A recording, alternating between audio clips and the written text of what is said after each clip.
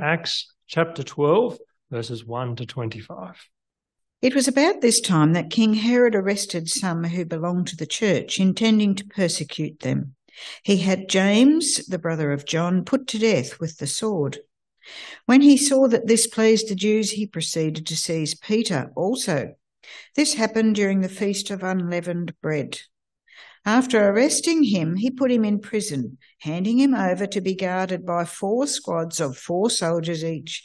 Herod intended to bring him out for public trial after the Passover. So Peter was kept in prison, but the church was earnestly praying to God for him. The night before Herod was to bring him to trial, Peter was sleeping between 2 soldiers, bound with 2 chains, and sentries stood guard at the entrance.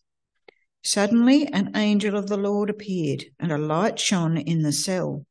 He struck Peter on the side and woke him up. "Quick, get up," he said, and the chains fell off Peter's wrists. Then the angel said to him, "Put on your clothes and sandals," and Peter did so. "Wrap your cloak around you and follow me," the angel told him. Peter followed him out of the prison, but he had no idea that what the angel was doing was really happening. He thought he was seeing a vision. They passed the 1st and 2nd guards and came to the iron gate leading to the city. It opened for them by itself, and they went through it. When they had walked the length of 1 street, suddenly the angel left him. Then Peter came to himself and said, "Now I know without a doubt that the Lord has sent his angel and rescued me from Herod's clutches and from everything the Jewish people were anticipating." When this had dawned on him, he went to the house of Mary, the mother of John, also called Mark, where many people had gathered and were praying. Peter knocked at the outer entrance, and a servant girl named Rhoda came to answer the door. When she recognised Peter's voice, she was so overjoyed she ran back without opening it and exclaimed, "Peter is at the door." "You're out of your mind," they told her.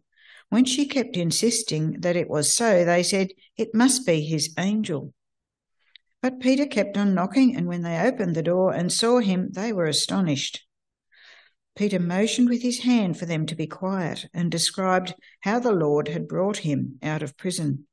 "Tell James and the brothers about this," he said, and then he left them for another place. In the morning there was no small commotion among the soldiers as to what had become of Peter. After Herod had a thorough search made for him and did not find him, he cross-examined the guards and ordered that they be executed. Then Herod went from Judea to Caesarea and stayed there a while.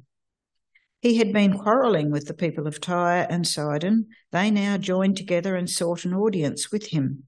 Having secured the support of Blastus, a trusted personal servant of the king, they asked for peace because they depended on the king's country for their food supply.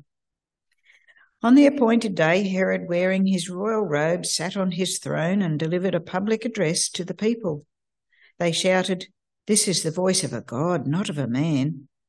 Immediately, because Herod did not give praise to God, an angel of the Lord struck him down, and he was eaten by worms and died. But the word of God continued to increase and spread. When Barnabas and Saul had finished their mission, they returned from Jerusalem, taking with them John, also called Mark. Let's pray.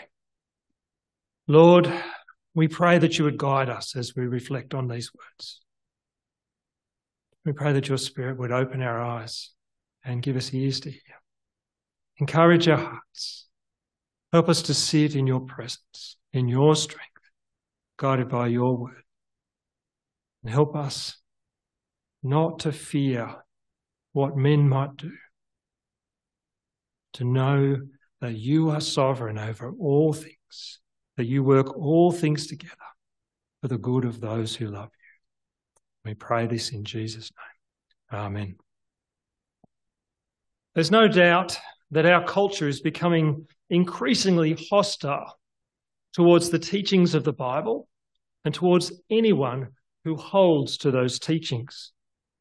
The epicenter of all of this conflict is what the Bible has to say about our identity, and our sexual ethics. Our culture has no problems with us meeting in church like this each Sunday, praying to God, singing praises and hearing all sorts of messages about God's love. What they do find extremely offensive is the belief that God has the right to set the standard of what is right and what is wrong. Our culture would be much more comfortable allowing everyone to do what is right in their own eyes. Teachings of the Bible are increasingly coming into conflict with the popular narrative. Our culture is becoming more and more desensitized to immorality. And now, rather than feeling convicted by sin, or at least trying to hide it, they celebrate it. And so for those of us who grew up in an Australia where the majority of people were Christians, or at least identified as Christians, this rapid change in our culture often causes us concern. We worry about what our children and grandchildren might be taught to believe in school. Are we going to lose the right to express our Christian beliefs in public? Or to teach what the Bible says without facing legal ramifications? In the past, I would have said that would never happen in Australia, because freedom of speech is a very important aspect of Australian culture. I'd have to be honest and say it doesn't feel like that so much anymore. It would be easy for us to allow this cultural shift to let it get us down. But in the passage we're looking at today, we are being reminded that we don't need to be fearful of what could happen or of things that seem out of our control, because we serve the God who is in control of all things and who is working all things together for the good of those who love him. Now, the events that we're reading about in these verses happened around the same time that Saul and Barnabas were encouraging the church in Antioch. And that same time, Herod began to persecute the church. Now, we hear a lot about Herod in the New Testament. Herod is not a name. It's actually a title given to a king of the Jews. Now, I say king of the Jews very loosely because he wasn't really a king of the Jews. He was sort of a puppet king for the Romans. He was accountable to the Roman rulers. And that's why it was in Herod's political interests to keep the Jewish religious leaders happy. The religious leaders of that day, the Jewish religious leaders, they were very influential, very powerful among the people. And they could have caused a lot of problems for a Herod if he got them offside, because all the Roman governors cared about was keeping the peace within their territories. And so if Herod upset the Jews, it probably wouldn't be long before he lost his throne. Now, the Herod that we are reading about in these verses is Herod Agrippa. It's helpful for us to understand that this is a different Herod from the Herod who beheaded John the Baptist and who conspired to have Jesus killed. That was Herod Antipas, Herod Agrippa's uncle. But in these verses, Herod Agrippa certainly seems to be following in his uncle's footsteps. As Herod began his campaign against followers of Jesus, he had James, the brother of John, killed. This is the same James who's also known as one of the sons of Zebedee, or sons of thunder. He had James killed with the sword. And when Herod saw how much this pleased the Jewish religious leaders, well, he saw an opportunity to gain some political advantage. He decided to go after an even more influential leader in the early church. So he went off and arrested Peter. Verse 3 tells us that Peter was arrested during the Feast of Unleavened Bread. This is a very significant note that is being made here, because the Feast of Unleavened Bread was one of the holy days that made up the Passover festival. Now, Herod would not dare have executed anyone during the Passover, because the Jews would have believed that to be a desecration of those holy days. And so Herod had to bide his time until after the Passover, when he would be able to put Peter up on public trial. In the meantime, Herod had Peter put in prison. And to make sure that there was absolutely no chance of this one bloke getting away, he had 4 groups of 4 soldiers escort him. We don't know if Herod knew about the time back in chapter 5 when the apostles had been led out of prison by an angel. Whether he did or not, he wasn't taking any chances with this valuable prisoner. But while Peter was locked away in Herod's prison, the believers were earnestly praying to the Lord, asking God to save Peter. That night, Peter lay there sound asleep with a guard on each side, chained with both wrists. Can you imagine it? The very fact that he was asleep there in that situation shows just how much he was trusting the Lord.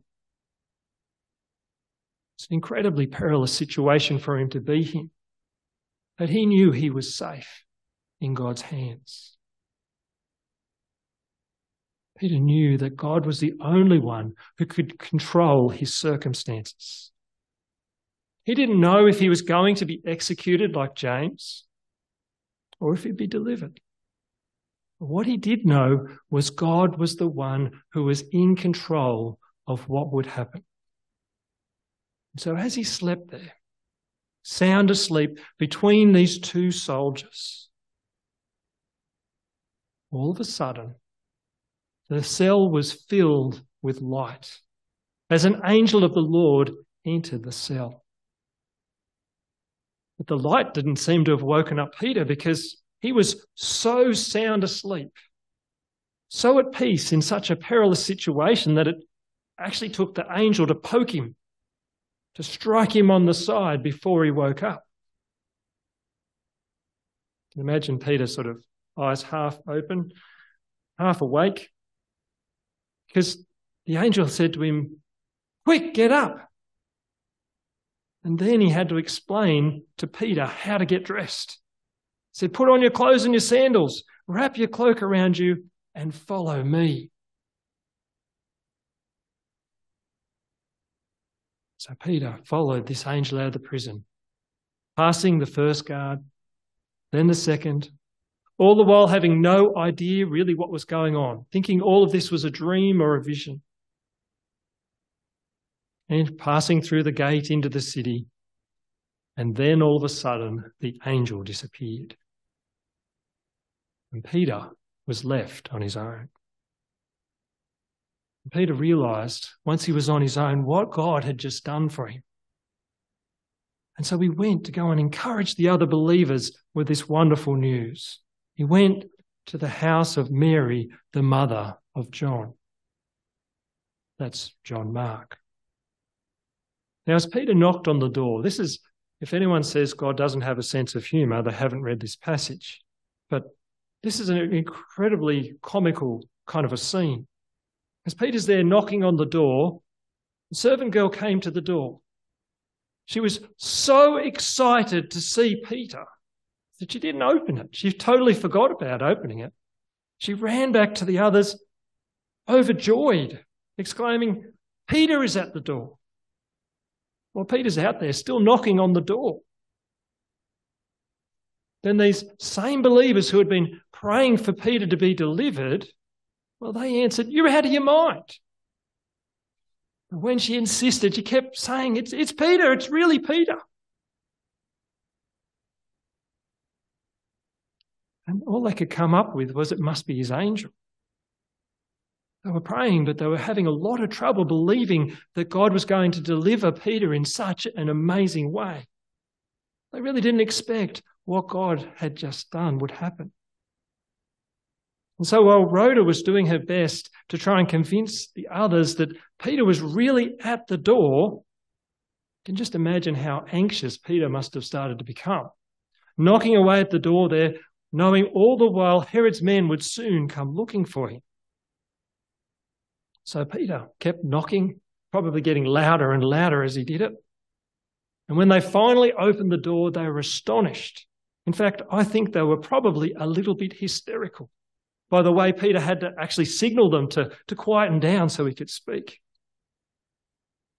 Once they were quiet, Peter told them the amazing way that God had delivered him from Herod's hands.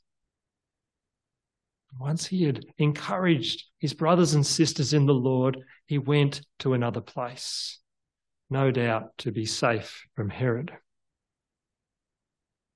This is where the scene gets even more comical. The next morning, 2 big burly soldiers woke up. They were still attached to chains that were no longer attached to Peter. And they had absolutely no way of explaining what had just happened. When Herod found out that his most valuable prisoner had escaped, and when these guards had no way of producing Peter, Herod took his anger out on these guards and had them executed. And after all this took place, Herod moved over to Caesarea for a while. Now, we don't know this for sure, but that may have been to get away from such a frustrating and disappointing incident. While Herod was there, he met with the people of Tyre and Sidon. Now, the people of Tyre and Sidon, well, it was in their political interest to make peace with Herod. They had been at odds with him for some time. The reason they wanted to make peace was because they needed to trade with his country. They needed the food that was produced in Herod's territory. On the appointed day, when Herod met with them, he came in wearing his royal robes, looking as kingly as he possibly could look. He sat on his royal throne and he spoke as a king would speak, no doubt. The people were so impressed, or maybe so pleased to make this Herod happy, that they cried out, "This is the voice of a God and not of a man." But as soon as the people said this, Herod instantly became ill. Luke explains in these verses that it was the angel of the Lord who struck Herod down and he died. Herod had killed James. He had arrested Peter, hoping to execute him. Herod had set himself up against God's people and against God. He had even allowed himself to be called a god. But despite all Herod's attempts to destroy the church and to steal God's glory for himself, the word of God continued to increase and spread. When James was put to death and Peter arrested, it's not surprising that the believers were tempted to despair. The ruling authority of their day had just put himself in direct opposition to those who trust in the Lord. He had killed James, who was one of the apostles, and arrested Peter, who was also one of the apostles. And if he had the power to take out 2 of the apostles, it's no wonder that the early church were very scared of what he would do next. But as Herod set himself up against God, God was showing those who trust in him and in his Son that no matter who stands in opposition of God's plan, God will still work all things together for the eternal good of those who love him. The believers were no doubt praying for James just as earnestly as they had prayed for Peter. And yet we don't know why James was executed and why Peter was delivered safely. As we see the angel of the Lord striking Peter, poking him to get up because he was so deeply asleep, And as we see the contrast of him striking Herod down in judgment, we see God's sovereign hand at work in these verses. We see that there is no power or authority in heaven and on earth greater than our sovereign God. No earthly person or organisation is ever able to stop the plans and purposes of our sovereign Lord. So as we see our culture moving further and further away from the Lord, as we see our culture not just disinterested but hostile towards God's word and what he says is right and wrong, we don't need to give in to fear, because no one can fight against God and win. These verses are also reminding us of the power of prayer. Not because of our words, not because of our faith, but because of who it is we are praying to. When we pray to the sovereign Lord of the universe, we are speaking to the only one who has authority in heaven and on earth, the only one who can change our circumstances. We are praying to the one who has the power to deliver us from the attacks of the evil one, to bring people to himself, and to work all things together for our good. Because we can't always see all of the camera angles that God can see, we won't always understand how God is working to answer our prayers and how he is working through our circumstances for our good. I can't explain to you why James was executed and why Peter was saved. I just don't know. But I know that God was guiding that for his purposes. But what we can be sure of, because of who God is and because of what he has done for us through his Son, is that God was working all of those events together for the good of those who love him.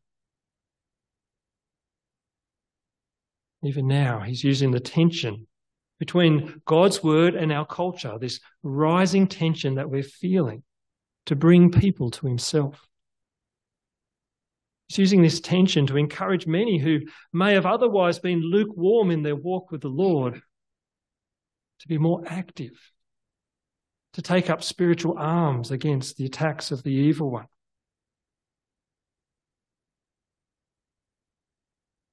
Because no matter what our circumstances may look like from an earthly perspective, no matter how outnumbered we may feel at times, those who trust in Jesus already have the victory over sin, death, and the devil.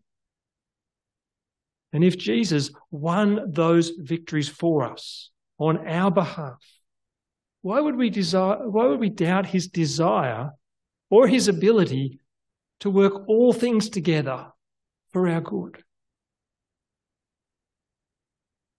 So as we see this rising tension between our culture and those who trust in the Lord, let's not give in to fear. Let's not be afraid. Let's be driven to our sovereign Lord who is in control of all things. Let's bring those concerns to the one who is able to work all things together for the good of those who love him. Let's trust that he is working for our good, because he will always have the victory. Let's pray. Father God, we in so many circumstances cannot see how you are working all things together for the good of those who love you. So often, Lord, we wish we were able to pick how you would answer our prayers. Lord, one day we will see your loving hand at work. One day we will understand how you have worked all the days of our life out as you have come alongside us, encouraged us in our walk, and kept us walking with you. So, Lord, we submit our will to yours. We put our trust in you as the sovereign Lord of the universe. So, Lord, we pray that when we are feeling anxious, when we are feeling worried, that we might bring our prayers and our petitions before you, the only one who is able to change our circumstances and work all things together for the good of those who love you. We pray this in the precious name of Jesus. Amen.